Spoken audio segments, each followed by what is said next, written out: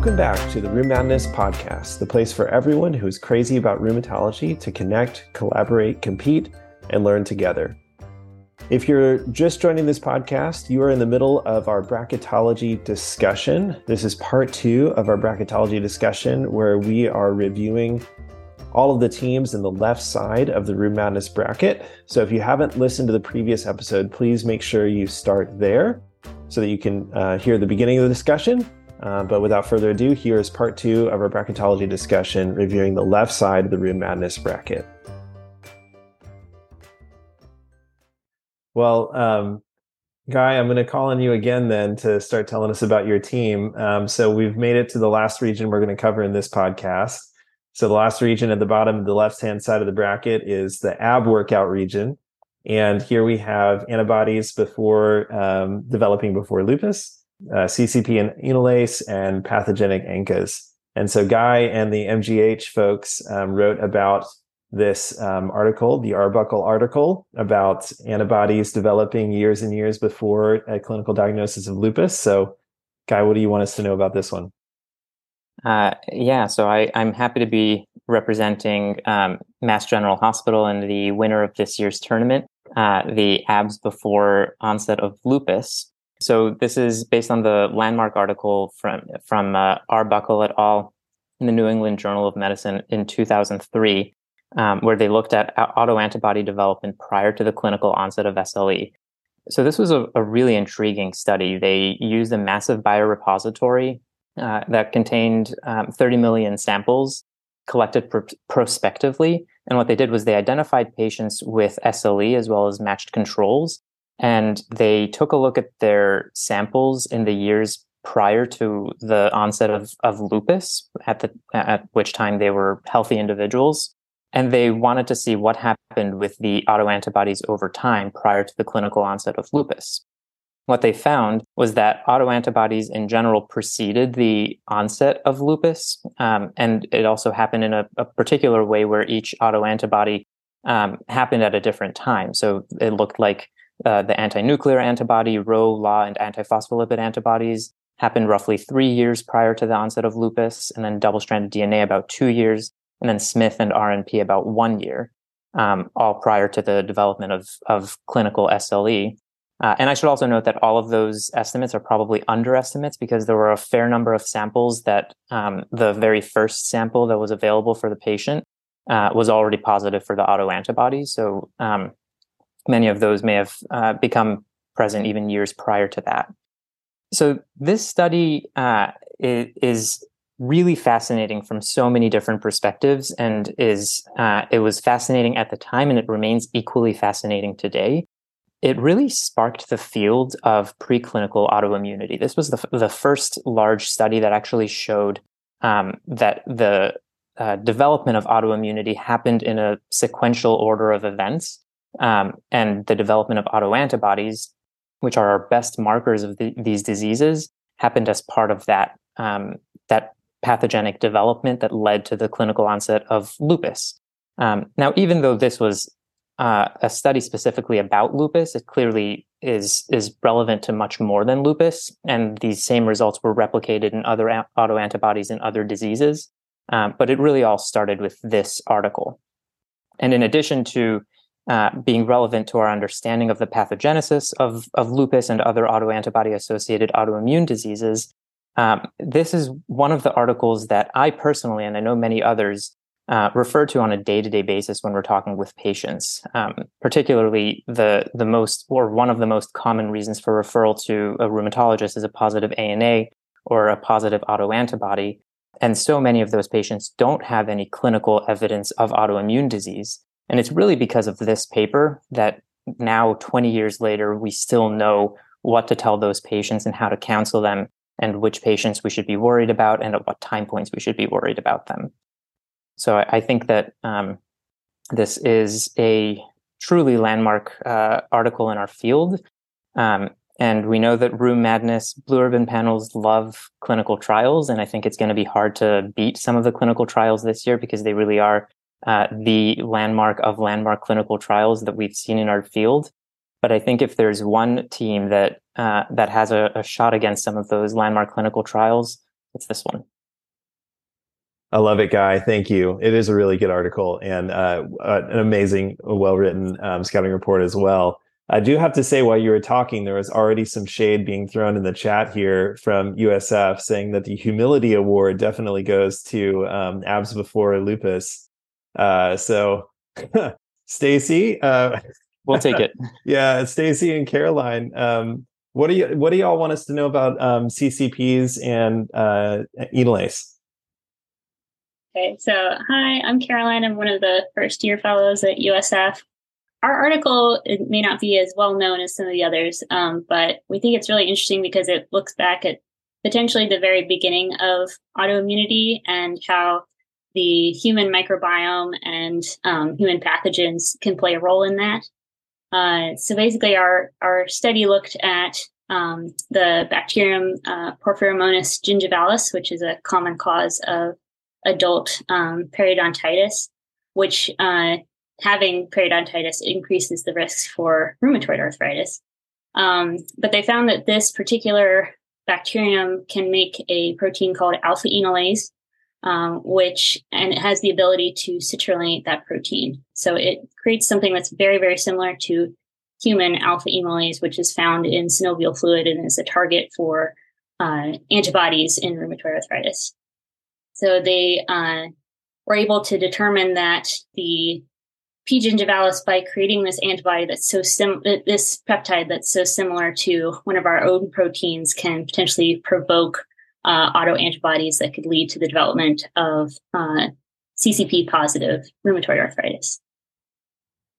That's fabulous, Caroline. And, one of the things I love about y'all's scouting report, and honestly, a lot of the scouting reports, and this is what's going to make it so hard for the Blue Ribbon panel this year, is that your team does an amazing job of demonstrating not just how important this one particular article is, but also why this article asked bigger, broader questions and was so thought-provoking. So, this is obviously a phenomenal article in rheumatoid arthritis, but as you mentioned, just the broader field of the interaction of the immune system and the microbiome and how that influences autoimmune diseases.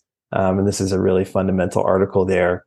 And, how much emphasis does the panel put on those kinds of things? It's the intangibles of the teams. So I just want to congratulate you all on pointing that out. And many of you all who wrote these scouting reports, you asked really big questions about where these articles have taken us. Okay, Katie, last team of the podcast, the pathogenic ANCAs. Tell us why you all think this article should win. Well, thank you for saving the best for last. I do appreciate it. My name is Katie, everyone. I'm first year fellow at UNC, and I'm happy to talk with you about what I think is going to be the MVP of this tournament. And when I say MVP, I mean most villainous protein. So our article is about MPO and how it has a proven pathogenic role in ANCA vasculitis, particularly in the development of glomerulonephritis and vasculitis. Not only is this protein pathogenic and it's carrying the team, but it also encourages its teammates. It gets those neutrophils, it gets those monocytes involved.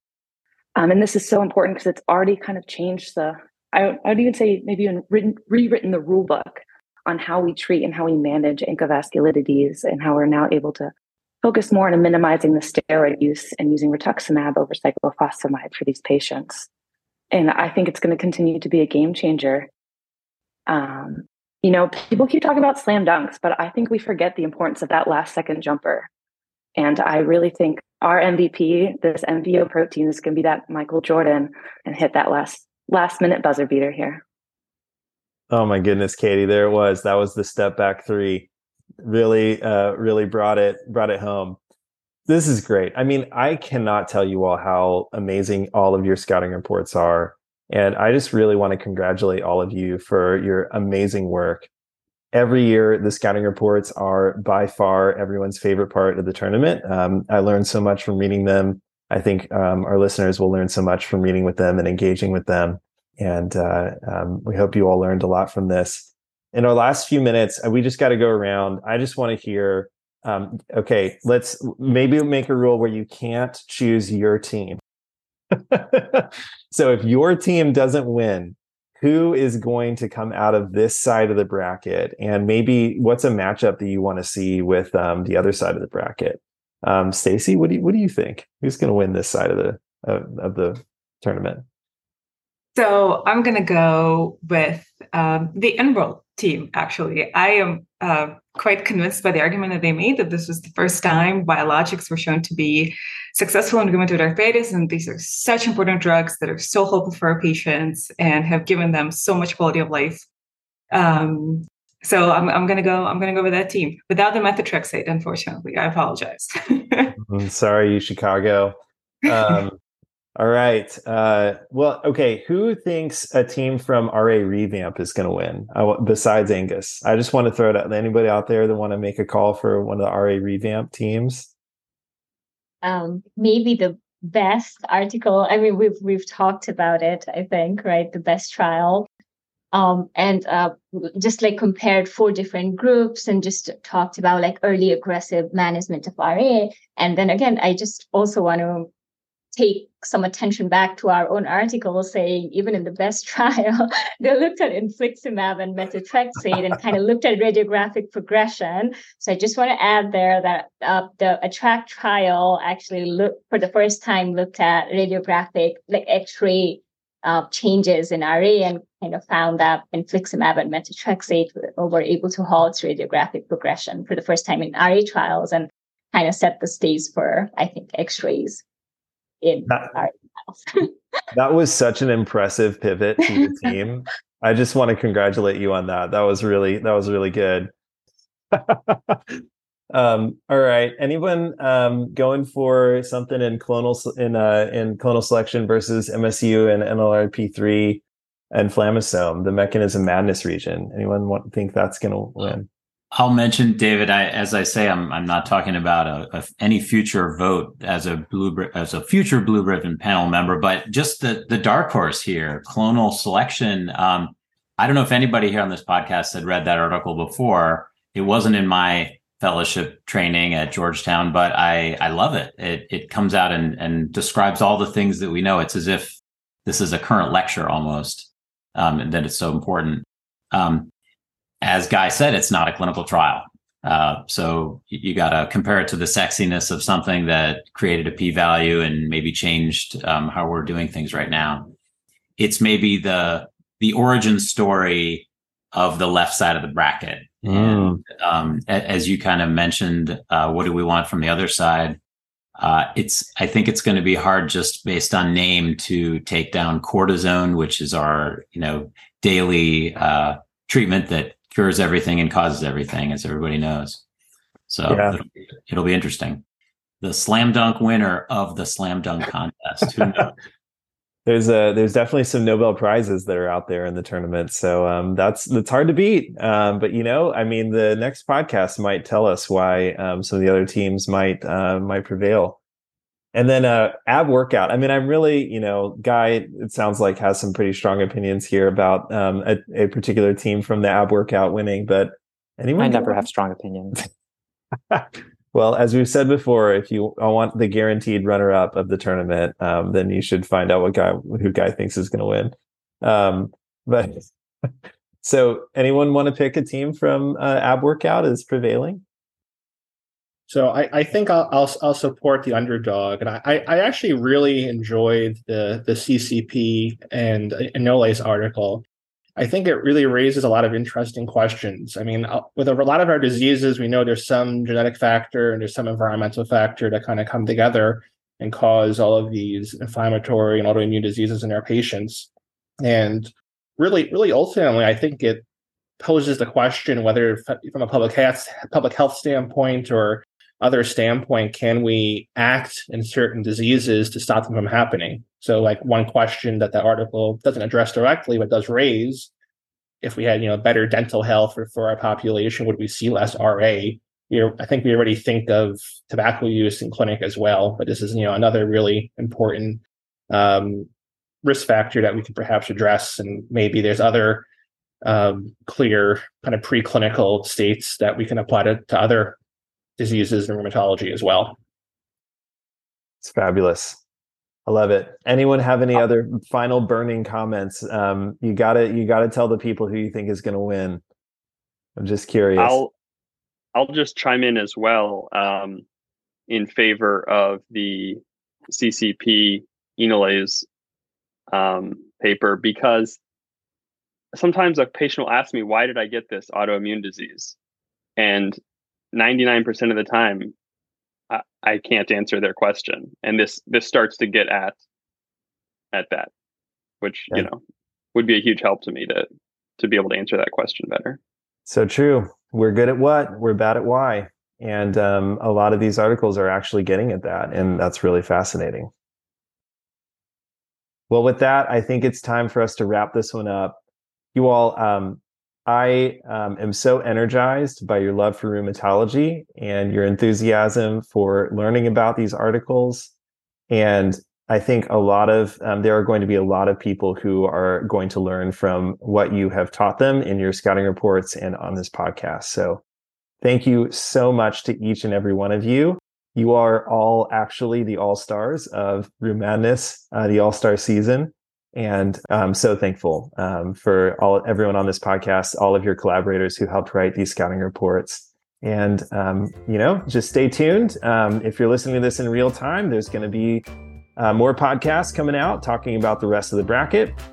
And then we are going to have some more podcasts talking about how their teams are doing in the tournament. So keep subscribed to this podcast. But thanks everyone for listening and enjoy the tournament.